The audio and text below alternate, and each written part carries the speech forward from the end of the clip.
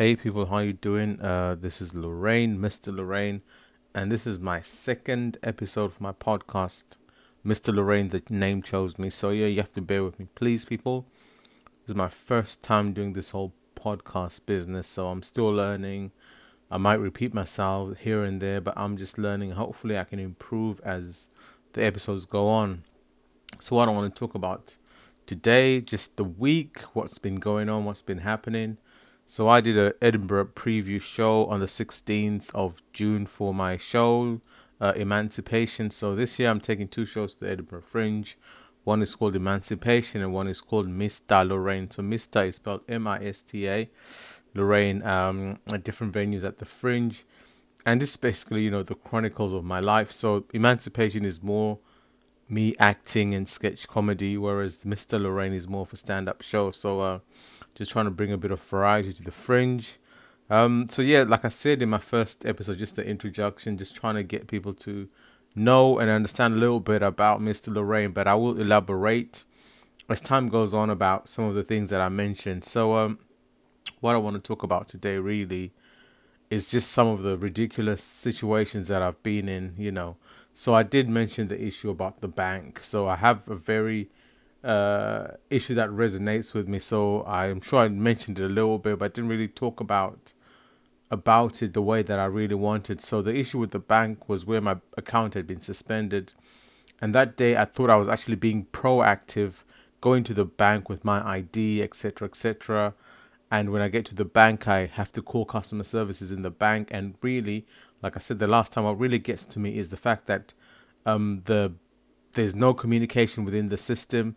So the person I call in customer services does not know that I'm actually calling from a branch of a bank. That's why I was asked again, that since I failed security, I needed to present myself in the bank with my ID, something that's the position that I was in at that moment in time.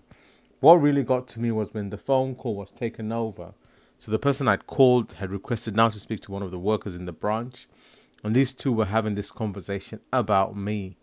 So this other person was looking at me, the corner of her eye, looking up and down, and I'm sure they'd been asked, is that really a woman? So she was just looking at me up and down, and she says into the phone, yes, it's a woman. And this person on the other end probably said, are you really, really sure? Can you check? Because this person was staring at my breasts for like 5 seconds longer than was comfortable for me. No lie, this happened in my neighborhood. It was in New Malden. It was actually in a Halifax branch. I'll never forget that. Because what happened was after they had their verification, instead of me being handed over the phone so I could, continue with the reason for my call, the phone was actually just, I was just told that, what, you can now use your account. And these two decided to terminate that call on my behalf. Nobody cared if I had any other things that needed to be, rectified that day. They just decided that, yes, you've come, you've shown us that you're a woman. Now you can just F off and get the hell out of the bank. That's how it felt. No lie, I felt like stripping. I actually wanted to just take my top off and, jiggle my breast so they can just see that I'm actually a woman. Because that's how humiliated I felt that day. I sat in my car for a while. I was almost in tears because now I was thinking I actually need to make a complaint about this. And then in my head, I was just starting to draft the complaint. But then on the other end, I knew that I probably wasn't going to proceed with it because numerous times I've typed up complaints in that moment when it's happened and I'm upset, I'm angry. But then I never press send because at the end of the day, I just realized there's nothing to get from it. Sometimes you get compensation, but at the end of the day, all you're going to get is, a few months down the line, a few weeks down the line, you're going to be in that same position where you're being humiliated, where you're going to be embarrassed. But this bank, they actually literally just stripped me. They stripped me bare and just, gave me my marching orders. And I just thought, how long will I continue to put myself through these humiliating situations? And even the bank actually called me while I was sat in my car, apologetic about what had happened. And I got 80 quid for my trouble, so that I obviously didn't take the matter further. But really, was that £80 enough compensation? It wasn't. But you sometimes you just get beat down to that point where you think, what's the point of, fighting for myself? What's the point in trying to fight my corner? I'll just take whatever comes to me, whatever they decide to give to me is what I'm just going to take. So that's where that position where I was in, because I felt helpless. So in the end, I just started to actually avoid making phone calls, avoid phone conversations with banks and service providers, because it was always the same argument. I'm not Lorraine, and they're so sure I'm not Lorraine. And even if I tried to, verify who I am, etc., it just led me nowhere. So that really just it was just like a kick, and I just decided I was just going to avoid phone conversations, etc., etc. And another incident I remember, I needed to get a loan, and I actually spoke in a high pitched voice for the duration of that conversation. And it sounded pathetic because my high pitched voice would be something like, "Hi, my name's Lorraine. Yes, I'm calling because I'd like to get a loan. My details are etc. etc." So that's how I spoke for the duration of that conversation, because I knew, because I needed something, I wanted something. So if I started to argue with these people now, then definitely they're just gonna pull the plug and think, you know what, we're not even entertaining this nonsense. This is definitely fraud, etc., etc. So I had to put myself in that position where I pretended as if, that was my voice, the high pitch, or sometimes I'd actually cough during the conversation to let the person on the other end know that I've got a cold. So that would explain why my voice is the way it is. But it's just like, how long can you continue to do that to yourself where people are not accepting who you are? So you're finding ways to compromise who you are, or finding ways just to make these people happy, find a medium that makes them happy, makes you acceptable to them, but the question is, are you accepting yourself? Are you accepting who you are?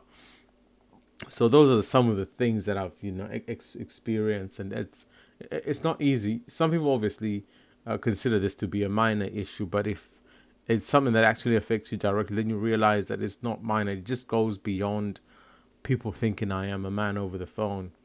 It's the whole thing about assumptions, and we make decisions about people based on the assumptions that we've made, and some of those decisions can greatly harm someone, can greatly affect somebody negatively, but we never think about it that way, because I was feeling like I'm a transaction, and the moment the conversation is finished, then the person is going to head on to the next transaction, head on to the next person that they're going to be upsetting, or whatever it is they'll be doing to them. So we're just transactions in this whole game. We're pawns in the game of customer service, and it's more like, if you don't like it, just lump it, that sort of like situation.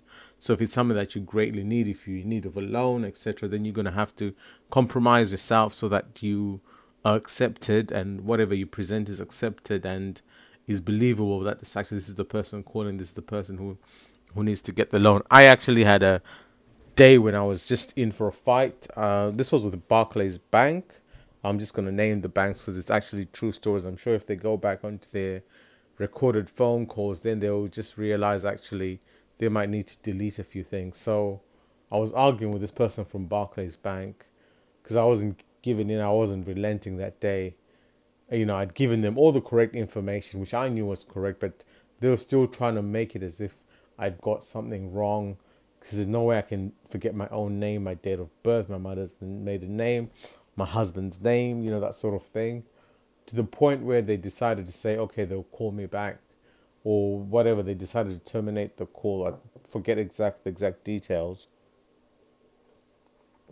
But then what happened was, a few minutes later, I get a call on my phone, and this lady says, "Can I speak to George?" Then I told her, "No, this is not George." And then she asked me, "Oh, who are you?" So I'm thinking, who the hell are you calling? Who are you trying to speak to? And then I knew it was Barclays, and I said to her, "I'm not George, and I know that this is a call from Barclays Bank. What are you trying to do?" And I caught her out, there and then, because I was really, really pissed off them. But I'm thinking, why are they treating me like some stupid person? Really, you call my phone, you want to speak to George, and I tell you George is not here. Now you want me to identify who I am. Obviously, if you'd actually been somebody who actually cared about your customer, then the approach would actually be different. But yeah, you end up just feeling like you're stupid, or like you're a child, or somebody saying, "Oh, so who are you? What's your date of birth?" I'm like, how does somebody just call you and they demand all this personal information from you? People you don't even know. People, these days you don't know who's calling you. They cannot even have the courtesy, decency to identify themselves. They're just bombarding you with these like questions, and the whole issue where people think they need to correct who I am. Like I'd mentioned before, if especially like if I've called regarding my mobile phone, then they realize that, oh, sorry, we wrote Miss Lorraine when this person came to open the account. So they just start calling it Mr. Lorraine, and that's happened a few times. I even have the letters here to prove it. But then when I go and open that account, I go with my ID, my passport, etc. So even if they look at the files that have been scanned, they realize that this account is actually in the name of a Miss Lorraine. So why can they just not continue with it being Miss Lorraine? They just hear what they hear and they decide there and then that actually this account is the man. I don't know why we said it's a woman, so they think they are rectifying the situation. Even just this last week, I needed to give verbal consent for my daughter at school. So they called me during the day because my daughter was like, speak to my mom, because actually my husband was out of the country. So I speak to them. I give my verbal consent for this issue. And then, so my daughter's saying, oh, so they're saying, oh, they spoke to they're like, oh, we spoke to your dad. So now she's trying to explain that, no, actually, you've spoken to my mom. Yes, my mom's got a deep voice, but they were arguing with my daughter that, no, we've spoken to your dad, even though they used my daughter's phone to call me and my number comes under mum. So she was trying to explain that to them, but people feel the need to correct things instead of them actually just verifying, no, we will correct it. You've got it wrong. Let's correct it. The story I'll leave you with today is with the RAC. So this was probably 2015. Yeah, 2015, somewhere there, I think. Yeah, 2015. So we'd moved. So I didn't move my daughter's school because she was like in year 6 then. She only had a year left. So it didn't make sense to try and find her a new school because her old school was basically within reach. So I'm driving, trying to get my daughter to school. I hit the curb and my tire burst. And this is like a very stressful sort of like situation because we were trying to just map out our route then. So to avoid my daughter being delayed or getting to school late, because we'd had a few incidents. So you kind of just trying to navigate around the traffic of that time. So I'd use the back route. So I had a burst tire. I'm stressed. My 10-year-old boss is like looking at me like, dude, you have to get me to school on time. So I decide to get an Uber, whatever. We go to school and then I come back to my car. So I've got recovery with my bank and it's the RAC who provide that recovery. So when I call the recovery company, the lady in customer service is calling me sir, this, sir, that. And I do correct. I'm like, sorry, actually, my name is Lorraine. It's Miss Lorraine. Even if you check the account, it clearly states that this account is in the name of Miss Lorraine. So she calls me Miss Lorraine for 2 seconds, and then 3 seconds later, I'm back to Mr. Lorraine. So I just decide I'm not going to argue with this woman because it's pointless. What was more important then was to get the mechanic on his way to come and see me and do what was needed to be done. So the mechanic calls me. He's on his way. He just wants to get my exact location. So I answer the phone. He wants to speak to Lorraine. I tell him he's speaking to Lorraine. Then he's demanding to speak to the account holder, the one that's on the account. I'm like, yes, it's Lorraine. It's me. He's like, look, mate, I know you're a bloke and I'm tired of having my time wasted. So when I get to you, you better have ID. I know you're a bloke. I'm like, I'm not a bloke. Yes, I know you're a bloke. You better have ID. So that's where we're left, that this bloke should have ID to prove that they are Lorraine, they are who they say they are. And needless to say, when the mechanic arrived to where I was at, they looked at me and they realized what had happened. Very apologetic, very embarrassed. But the thing is, we didn't need to get to that situation because I'd explained myself that my name is Lorraine and I've got, don't you actually say to people, I've got a deep voice. And given the fact you're coming to me, then clearly, obviously, we are going to see each other. And you've asked for ID. I've told you I've got ID. So why can you not just take things the way I say them? So now he's embarrassed. And I have to be embarrassed on his behalf and just tell him it's okay when it's not okay, While I was sitting there waiting, I was just thinking of what the hell is going to happen with, when this guy gets there. Is he going to refuse to attend to my car, etc., etc.? And what proof did he want to prove that I'm a woman? What proof was he actually, asking for at that moment in time? So that's the thing. This guy was convinced that I was a man, and for whatever reason, I was pretending to be a woman for, I don't know, the fun of it or whatever it is people think I might want to pretend to be a woman for. So that's the thing, if you make an assumption, you make an ass out of you and me. So thank you, ladies and gentlemen. I've been Mr. Lorraine, and I'll catch you next time. Really would love your feedback about what you think of the podcast. Any questions or things you'd like me to address or talk about, I'll be most grateful. Thank you. I've been Mr. Lorraine.